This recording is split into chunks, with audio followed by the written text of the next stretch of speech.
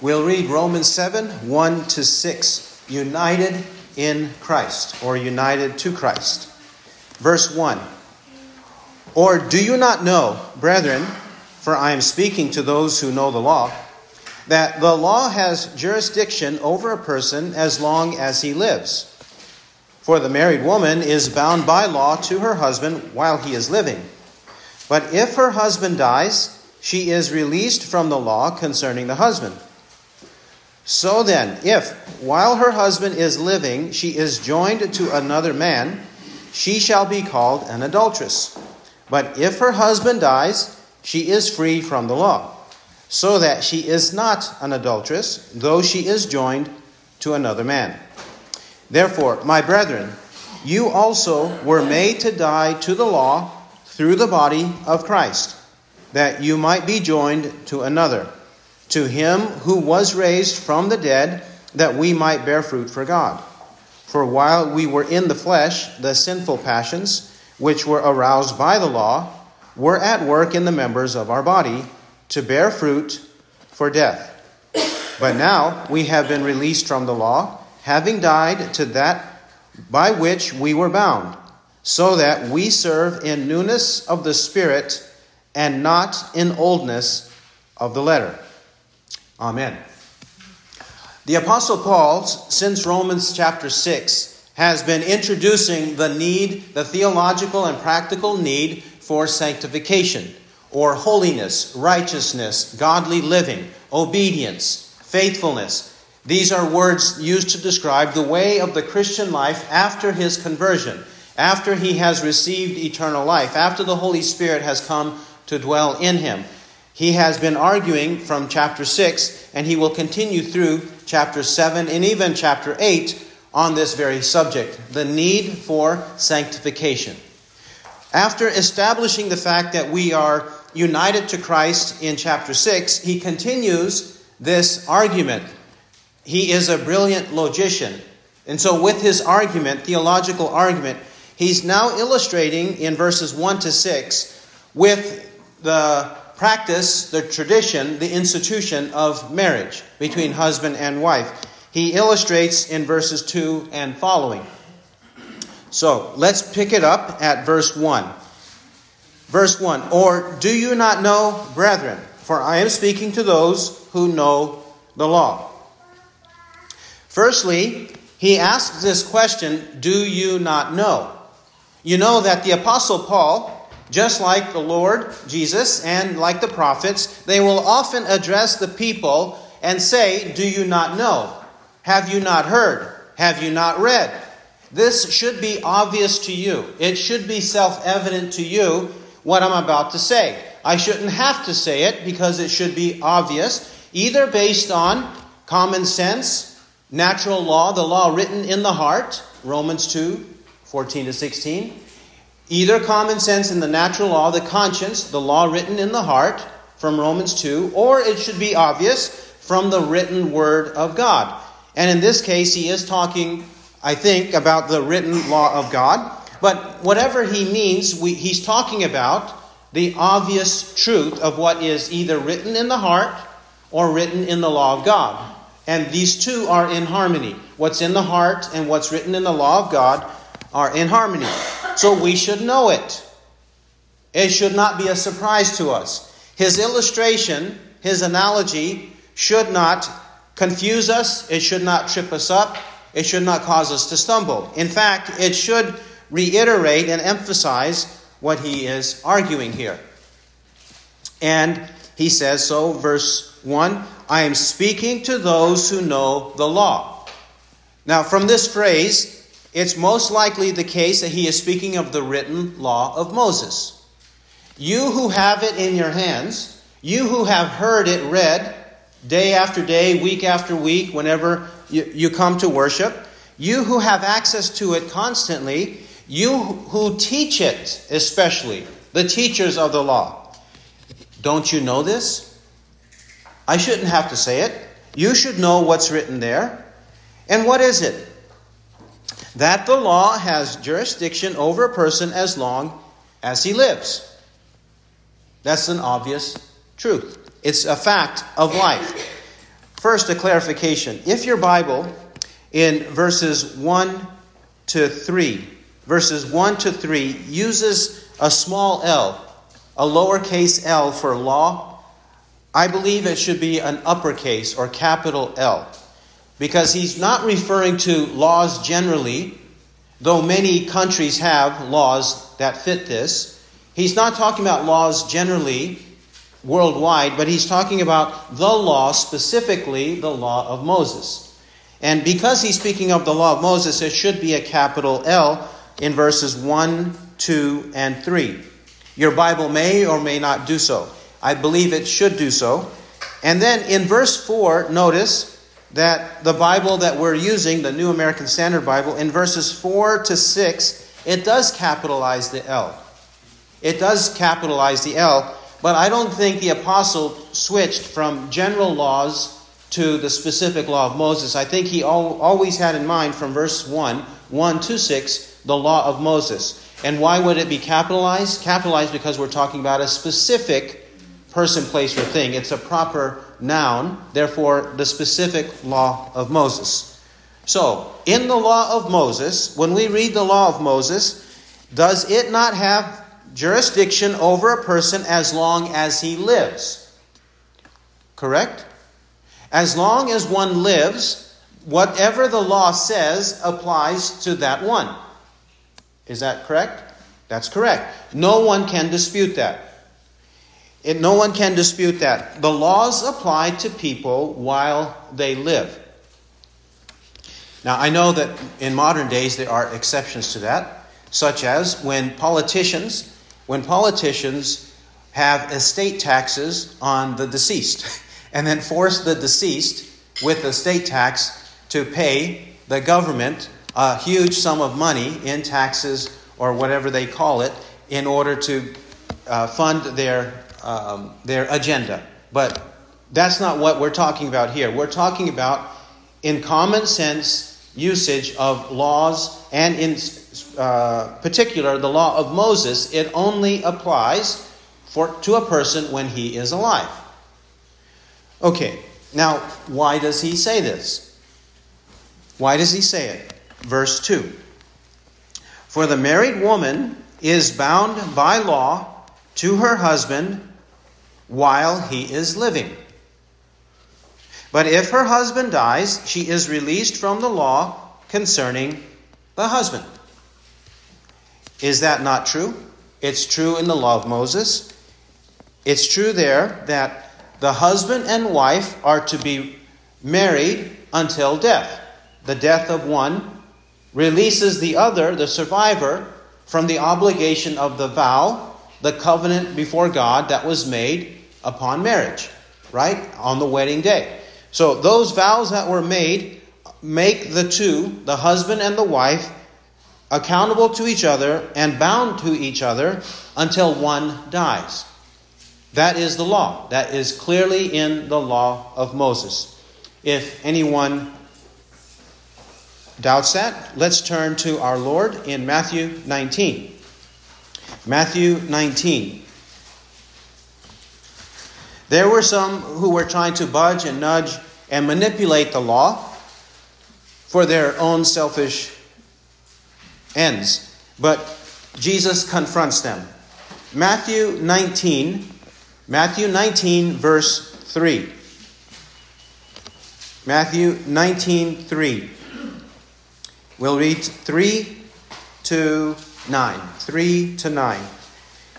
And some Pharisees came to him, testing him, and saying, Is it lawful for a man to divorce his wife for any cause at all?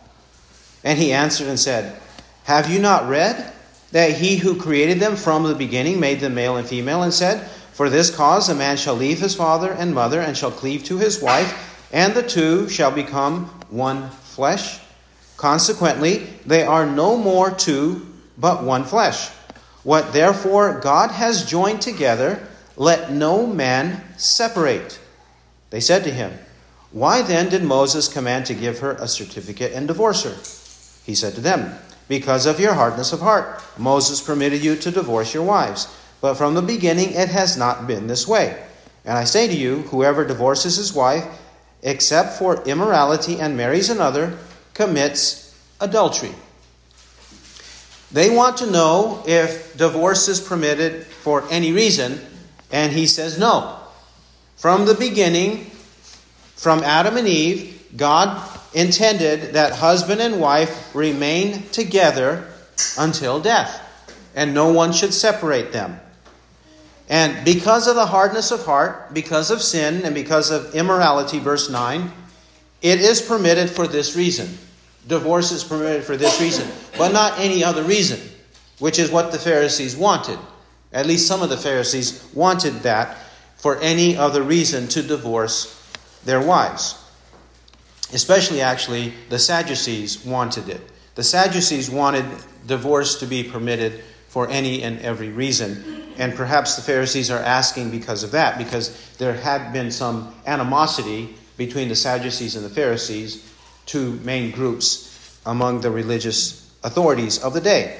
So, Jesus says they should remain together. And Paul the Apostle, he explicitly says, until the death of the one. But what happens while the two are alive and one is joined to another? Look at Romans 7:3. 7 verse 3. So then, if, while her husband is living, she is joined to another man, she shall be called an adulteress. But if her husband dies, she is free from the law, so that she is not an adulteress, though she is joined to another man. When the husband is alive, if she goes to be with another man, she would be called an adulteress. At the beginning of John chapter 8, we have the incident of the adulterer and the adulteress. John chapter 8, verses 1 to 11. Remember also John the Baptist. John the Baptist railed against Herod because Herodias was married to Herod's brother, and yet she was with Herod. And he said, it is not lawful for you to have her. It's not lawful for you to have her. And in the Old Testament, of course, the major example is David. David was already married. Bathsheba was already married. And yet David and Bathsheba came together, and they were adulterers and adulteresses.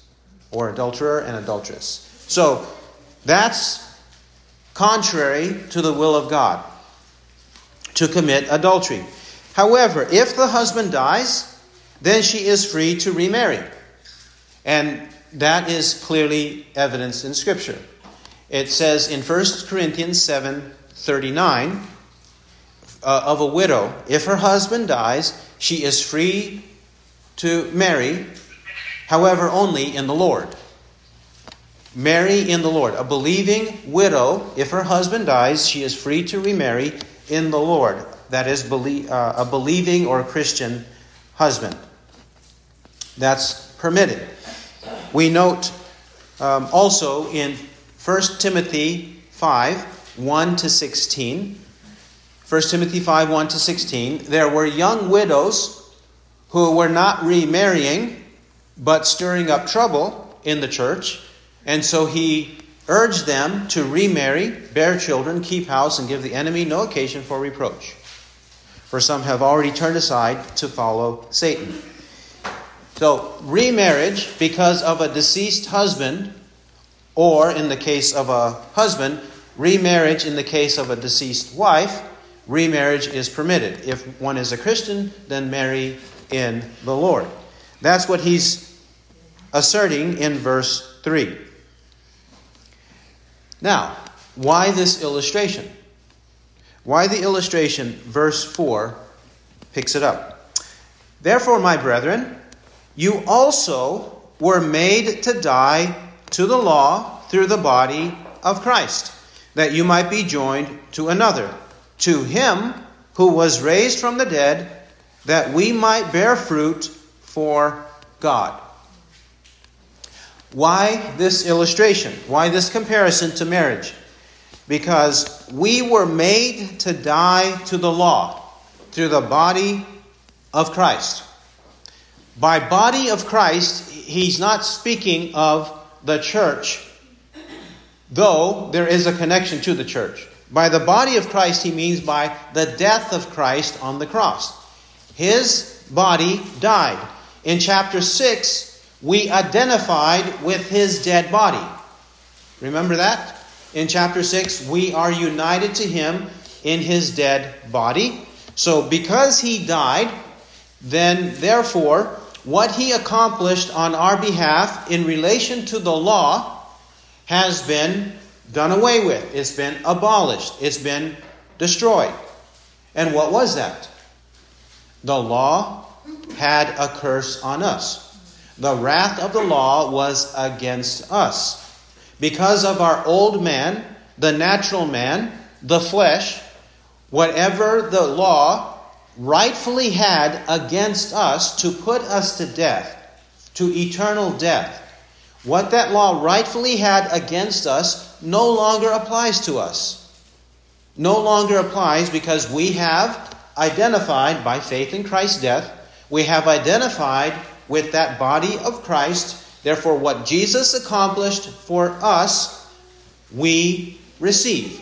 We are beneficiaries of what he has done for us. There's no longer a curse on us. No longer a sentence of death on us. We're no longer dead in trespasses and sins. That is what God has done for us in Christ. And why did he do so? Not only did he accomplish that by the death of Christ, the purpose was that you might be joined to another. Who is the other? The other is Christ, him who was raised from the dead. We were made alienated from the law, the curse of the law on us, so that we might be joined to the life of Christ, he who was raised from the dead, and therefore we have life in us. That's why chapter 8 verse 1 says, there is therefore now no condemnation for those who are in Christ Jesus. We now have life. The eternal life has been given to us. The Holy Spirit dwells within us. We are forgiven of sins. All of this has been accomplished because now we are joined to a new husband. We had an old husband, a ruthless husband, a husband that was full of justice, without any mercy. But now we are alienated or separated because of death to that first husband, as the people of God, the body of Christ, the church. We are alienated now from that, separated from that death. Now we have a new husband. That new husband is Christ. And he has been raised from the dead. That's why no one can ever separate the death of Christ from the resurrection of Christ. We must believe both in his death, the purpose of his death, and also in the purpose of his resurrection. So what is the purpose of his resurrection? In reference to us, verse 4. That we might bear fruit for God. That we might bear fruit for God. We must produce fruit. This fruit must be evidenced in our life if we truly belong to Christ. If we have been joined to Christ, if we are united to Christ, then we bear fruit for God. That is the result. That's the consequence. That should be demonstrated in our life to bear fruit. We might ask, what is this fruit? What does the true fruit look like? Chapters 12 to 16 of Romans explains that. Romans 12 to 16 explains it. Also, another place that explains it is Galatians 5. Galatians 5, it mentions the deeds of the flesh and the fruit of the Spirit. The deeds of the flesh and the fruit of the Spirit. And he says in Galatians 5, 22 to 23, but the fruit of the Spirit is love, joy, peace, patience, kindness, goodness, faithfulness, self-control. Against such things there is no law. These are a few of the places, or a couple of the places, where the Bible explains what true fruit is. We must know the difference between true fruit and false fruit, right? Good fruit and bad fruit, or rotten fruit. And therefore, here in verse 4, he says, this is our purpose. Does this not remind us of how he began in chapter 6? Chapter 6, verse 1. What shall we say then? Are we to continue in sin that grace might increase? May it never be. How shall we who died to sin still live in it? We can't still live in sin. Romans 6, 1 and 2. We can't still live in sin. We must now start to reject sin. When we first understood the gospel, the true gospel preached, we began to understand our sin in relation to God's word, God's will. And now that we have the Holy Spirit, we pursue holiness. Not unholiness or wickedness, not rotten fruit, but good fruit. And it's for God, for the glory of God. We used to live for our own glory, our own reputation, our own honor. But now we don't live that way. We live for the glory of God, for His honor. We live for Christ, to exalt Christ, to honor Christ, because now we bear the name of Christ. We used to bear the name of Christ either not at all or superficially, but now in reality we bear His name, therefore our life must be different to glorify God. Verse 5, Romans 7, 5. For while we were in the flesh, the sinful passions which were aroused by the law were at work in the members of our body to bear fruit for death. The comparison. Remember, the scriptures are always, from the beginning till the end of the Bible, Genesis to Revelation, the scriptures are always comparing and contrasting everything in our life, or the Christian life, and the way the world is. Compare and contrast. Light, darkness, good, evil. Right here, he says the flesh, the sinful passions. But then in verse 6, he's going to speak of newness of the Spirit, a contrast. Well, first the negative in verse 5. While we were in the flesh, what did we have? The flesh. Remember, the flesh is not referring to our physical body, though the physical body is used by the flesh. It's referring to our old nature, the natural man, the sinful nature. This flesh has sinful passions. Passions can be either sinful or good. But these are sinful passions, sinful desires, sinful lusts or lusts. That's what we have in the flesh, and we used to pursue in the flesh. Now, he says in 5, which were aroused by the law. Which were aroused by the law. Is he blaming the law when he says the law aroused the sinful passions? No. He's not blaming the law. He's explaining the dynamics and the relationship between the flesh and the law. To illustrate, when parents tell their children, do not go over there, it's dangerous. Then the child hears that word, and then the child goes there to the danger. Is the parent to be blamed for the warning? No. The parent is not to be blamed for the warning. The child is to be blamed for going there when the parent said, do not go there. But once the child hears, do not go there, the child's sinful passions, the child's flesh rises up, controls and consumes him, and then he wants to do that which is disobedient to his parents. The parent's not at fault, the child is at fault. We might also illustrate with the sunlight and a pile of filth outdoors. A pile of filth. Let's say flesh, the carcass of an animal, that when the sun rises and the sun's heat and rays are shining on that carcass, is the sun at fault for creating the smell that comes from the carcass? No. The son is not to be blamed. The problem is with the carcass. It's a dead animal. The dead animal is the source of the problem. The problem is not the son. The problem is the carcass of the animal. So in the same way, there's no problem with the law. We cannot blame the law for anything wrong, anything evil. Let's look at verse 7 to reiterate this. What shall we say then? Is the law sin? May it never be.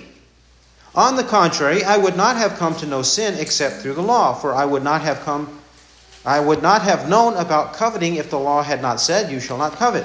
But sin, taking opportunity through the commandment, produced in me coveting of every kind. For apart from the law, sin is dead. And I was once alive apart from the law, but when the commandment came, sin became alive, and I died. And this commandment, which was to result in life, proved to result in death for me. For sin, taking opportunity through the commandment, deceived me, and through it killed me. So then, the law is holy, and the commandment is holy and righteous and good. Therefore, did that which is good become a cause of death for me? May it never be. Rather, it was sin, in order that it might be shown to be sin by effecting my death through that which is good, that through the commandment sin might become utterly sinful. And verse 14, for we know that the law is spiritual, but I am of flesh, sold into bondage to sin. He clearly says the law is holy, righteous, and good. He mentions how good the law is. The law has a purpose, but what the problem is sin in us. The purpose of the law is to show that sin is utterly sinful. That's the purpose. To make this contrast. Now verse 6. Romans 7:6. But now we have been released from the law, having died to that by which we were bound, so that we serve in newness of the Spirit and not in oldness of the letter. We have been released from the law. We died to that by which we were bound. What is this bondage and what is this release? What is the bondage we had and what is the release or the freedom we now have, experience? The bondage is bondage to sin and the curse that is over us that we deserve because of sin. We are enslaved to sin, and the commandment, the law, it is a threat to our sin. And that threat is death, eternal death. That is what he means there in verse 6. That used to be the case with us. It's no longer the case with us. Now that we're in Christ, we're united to Christ, we serve in newness of the Spirit and not in oldness of the letter. We don't serve in oldness of the letter in that we don't have this fear of death. We don't have the sentence of death. We're not in bondage to sin. And whenever we read the law and whatever it stipulates, we don't live in fear and terror of that condemnation. Because there is no condemnation for those who are in Christ Jesus. That is the experience we now enjoy. We have newness of the Spirit, not oldness of the letter. He means it in that way.